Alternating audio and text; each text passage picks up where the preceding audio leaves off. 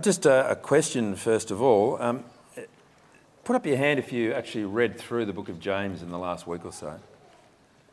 A couple of you. Let me encourage you to do that. I didn't mean to embarrass anyone by that, but let me encourage you to read through the book of James, to read it all. Like, it's pretty short. And for the simple reason that if you got a letter from a friend, you wouldn't just read the first paragraph and leave it at that. The best thing to do with any book of the Bible is to read it as a whole and then come back and read the little bits and pieces. If you're reading a letter, you want to know where it starts, what's in the middle, how it finishes, so that as you read through any part of it, and we'll be taking 8 weeks, not terribly long, we'll be finished by Easter, to work through this letter, you'll kind of know the trajectory. And I think that you'll get more out of each passage if you see it in the light of the whole context. A couple of things to start with. First of all, this is a letter that's said to be from James. James, a servant of God and of the Lord Jesus Christ. He's clearly a Christian. Who is this James? Well, probably the two candidates are James, the brother of John, and James, the brother of Jesus.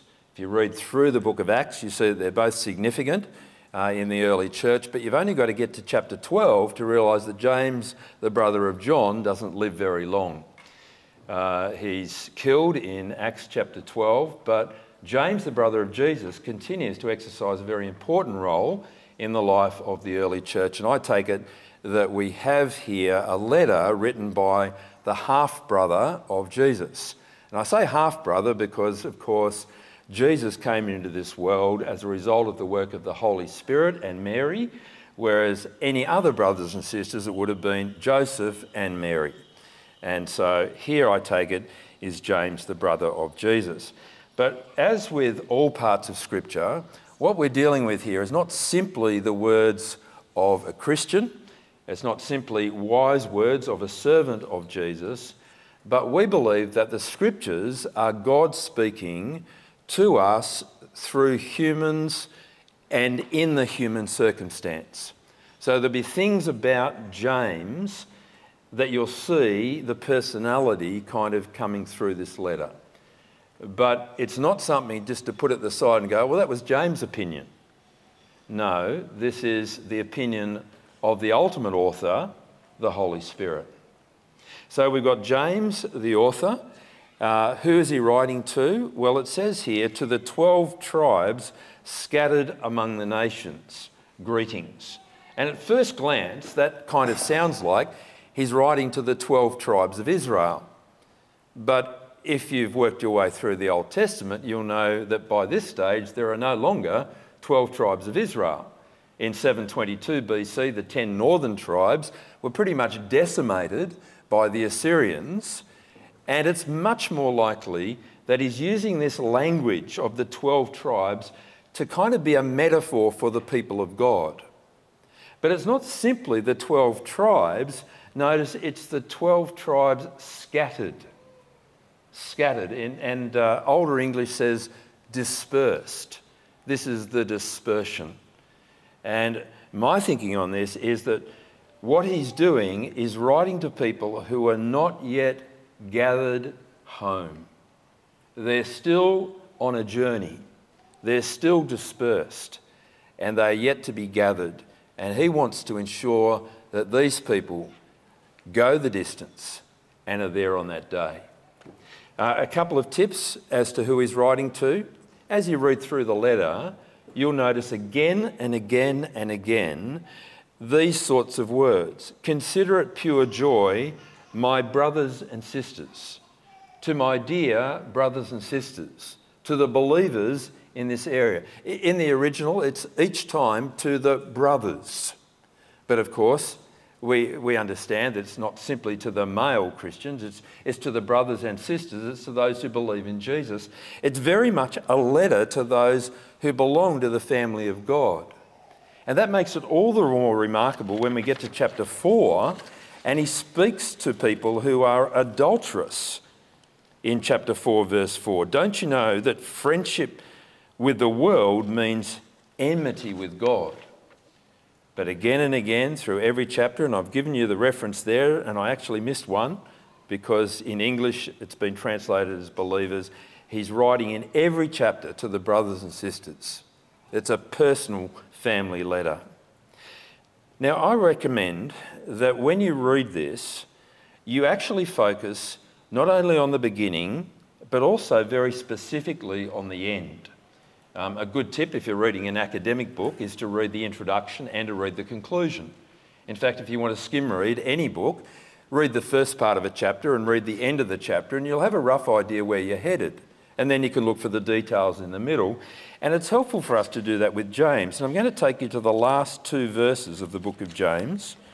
It says here in chapter 5, verse 19, "My brothers and sisters, if one of you should wander from the truth and someone should bring that person back, remember this, whoever turns a sinner from the error of their way will save them from death and cover over a multitude of sins." What we'll see as we look through this book of James is that James wants Christians to last the distance. And that'll mean listening to God, and it'll mean listening to each other. It'll mean caring enough to speak up.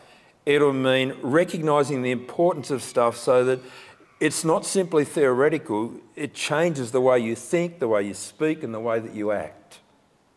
Well, let's get into this first chapter. We'll move through this in little chunks over the next 8 weeks.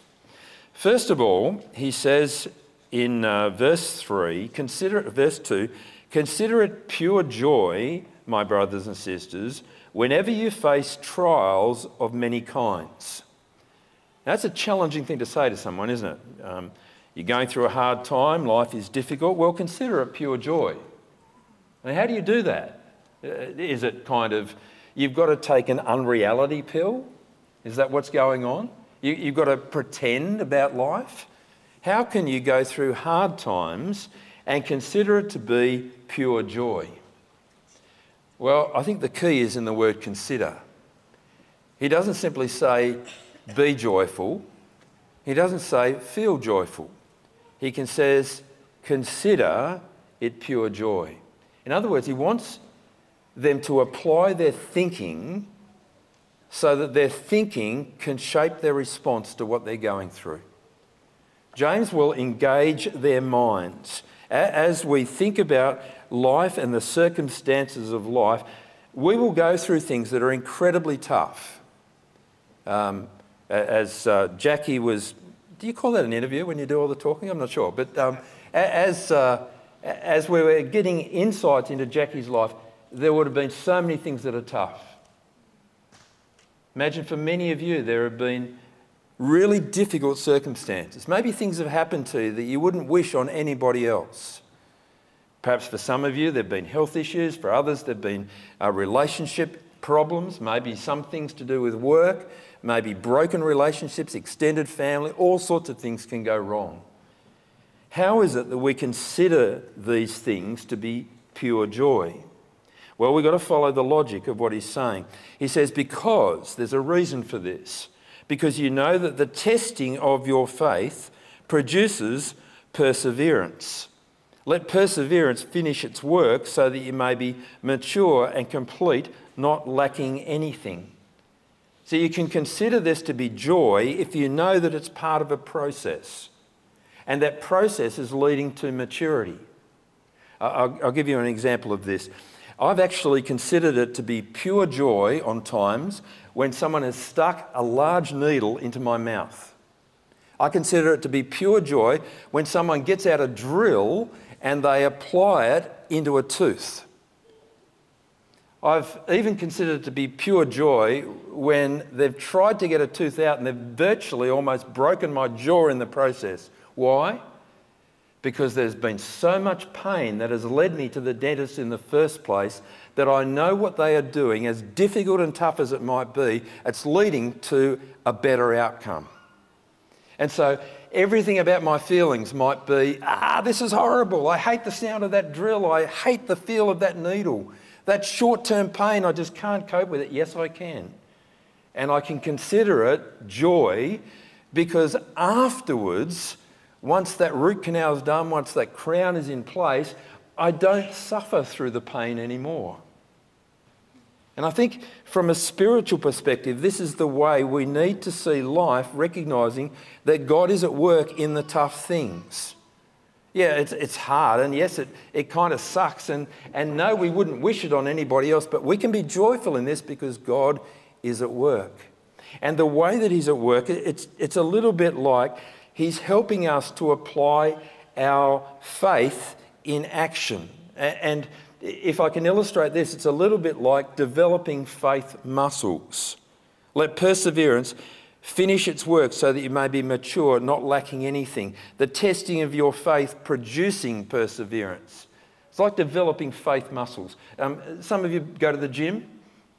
Quick show of hands. Okay, who are the buff ones? Warwick, a couple of others. It's a good thing to go to the gym. I personally like watching YouTube videos of exercise. It helps me to get fit, to sit down there with a Coke and watch YouTube exercise. It doesn't work, does it, when you do that? Now, it's better to go to the gym and watch those people with the mirrors going...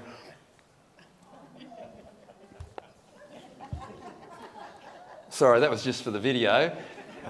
If you're listening, you really ought to watch it next time. But you see, unless you experience resistance, you don't develop the muscle.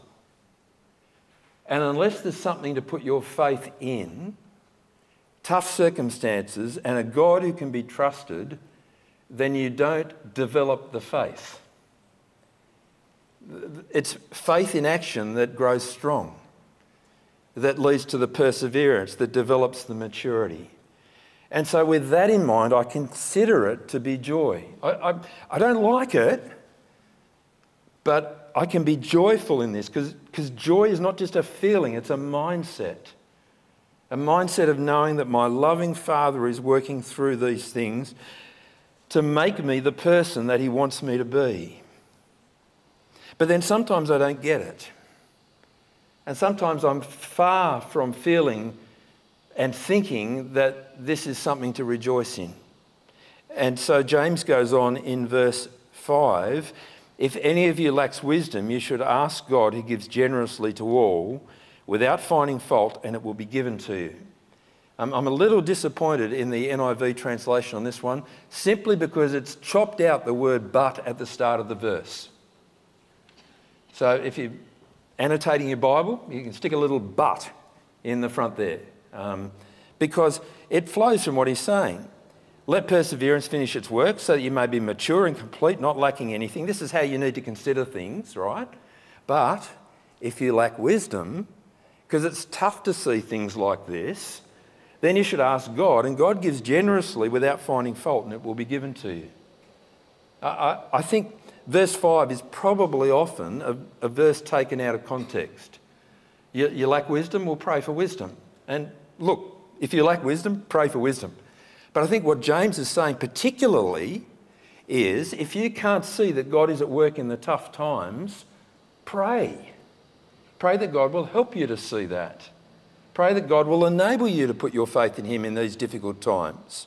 Pray that you'll see the outcome, that you're growing in perseverance and becoming more like Jesus. And if you struggle with that, just ask God and he will respond. Verse 6, but when you ask, you must believe and not doubt, because the one who doubts is like a wave of the sea blown and tossed by the wind. That person should not expect to receive anything from the Lord. Such a person is double-minded and unstable in what they do. Now, these verses, I think, are a little bit troublesome. But notice verse 6 starts with but again. This time they did leave it in. And it's continuing the argument. And it's saying, if you're struggling to get a handle on this, if you don't see it God's way, ask God to help you with it. But when you ask, you've got to believe and not doubt. Now, what does that mean? Does it mean you've got to push aside any thoughts that might be doubting or negative? Does it mean you kind of got to screw up enough confidence so that you say, no, I've just got faith, I don't have any reservations whatsoever? Well, it could be that, but I don't think that's what it's saying. Because there's a very key word in this, and it's in verse 8. Such a person is double-minded. It's actually a compound word. They're double-minded. And it's a word that comes up again in James. I think it's an important word, and some context will help us to know how to respond. Come to chapter 4 and verse 8. If you've got a Bible there, if not, just listen and I'll read it out. Come near to God and he will come near to you. Wash your hands, you sinners, and purify your hearts, you double-minded. So it's a call to turn from double-mindedness. What is the double-mindedness? Well, if you go back a few verses, I think you get a description as to what it looks like. Verse 3, when you ask, you do not receive, because you ask with wrong motives, that you may spend what you get on your pleasures. So the idea here, I think, of double-mindedness in chapter 4 is that you're praying, but not that you might be able to have the mind of God and understand more clearly how God is at work, that you can be joyful, but you're praying so that you yourself will benefit.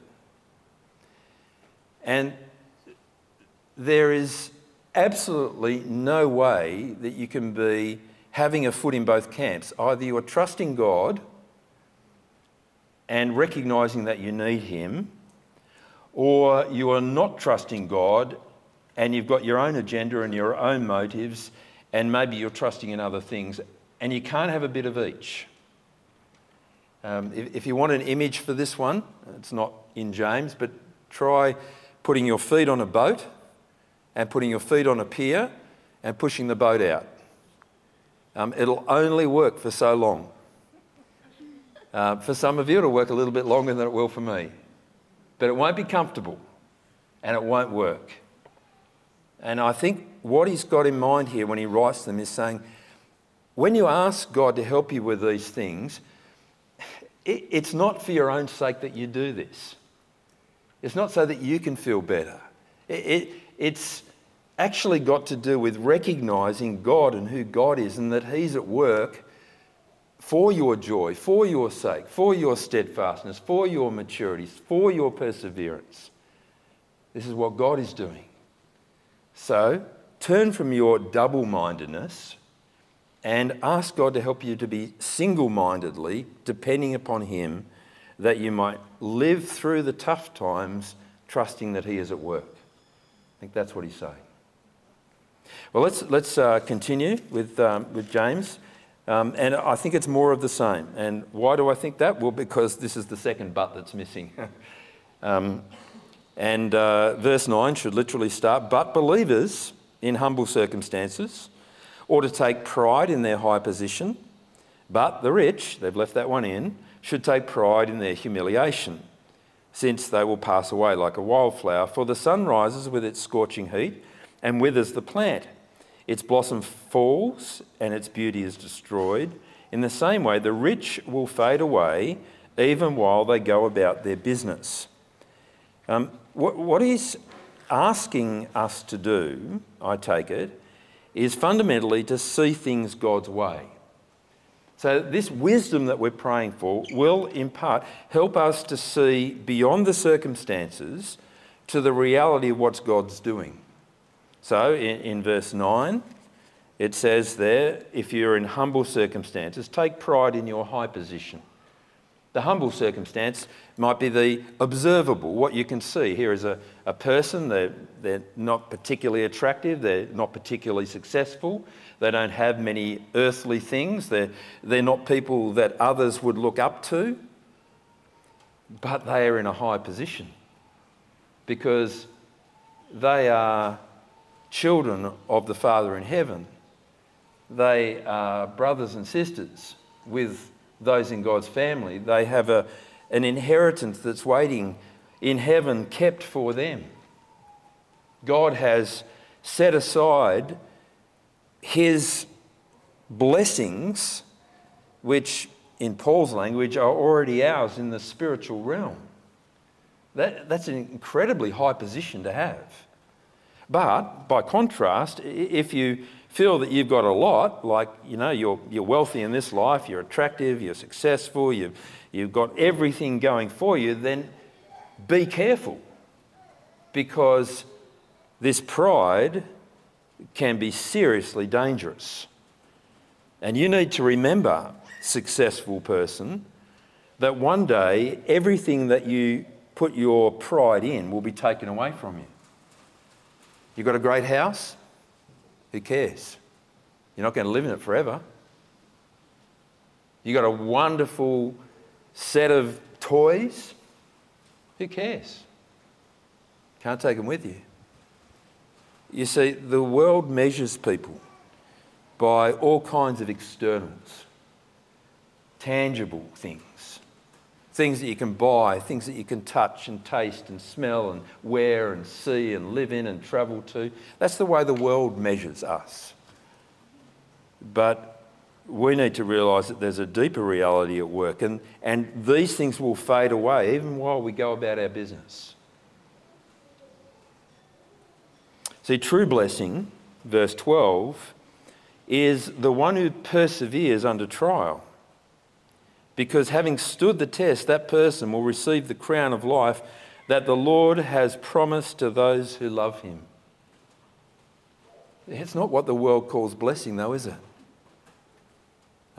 We've got some friends staying with us at the moment. One young woman here from South Africa, and we were chatting about a part outside of Cape Town, what we'd call a shanty town, Kailicha. And people there have next to no worldly possessions, but those who know the Lord Jesus, they are wealthy beyond measure. They're not clinging on to the things that they have gathered around them. They're pretty much only got what they need to live. But in Christ, we have riches that will never fade. And the wise person recognises the difference. Blessed is the one who perseveres under trial, because they know that having stood the test, they will receive the crown of life that the Lord has promised to those who love him. And trials and temptations, they will come, but we need the right perspective. When tempted, verse 13, no one should say, God's tempting me. For God cannot be tempted by evil, nor does he tempt anyone. But each person is tempted when they are dragged away by their own evil desire and enticed. Then after desire is conceived, it gives birth to sin, and sin, when it's full grown, gives birth to death. See, these things really matter. They matter more as you go through life than they seem to when you begin life. I remember the passage of the Bible that I preached the most in a year that I was working with John Chapman as an itinerant evangelist was the parable of the rich fool in Luke 12. I could still quote it verbatim. The person has everything laid up for their future, and they think that they're just going to put their feet up and enjoy life from now on. It's pretty much a parable of Australia.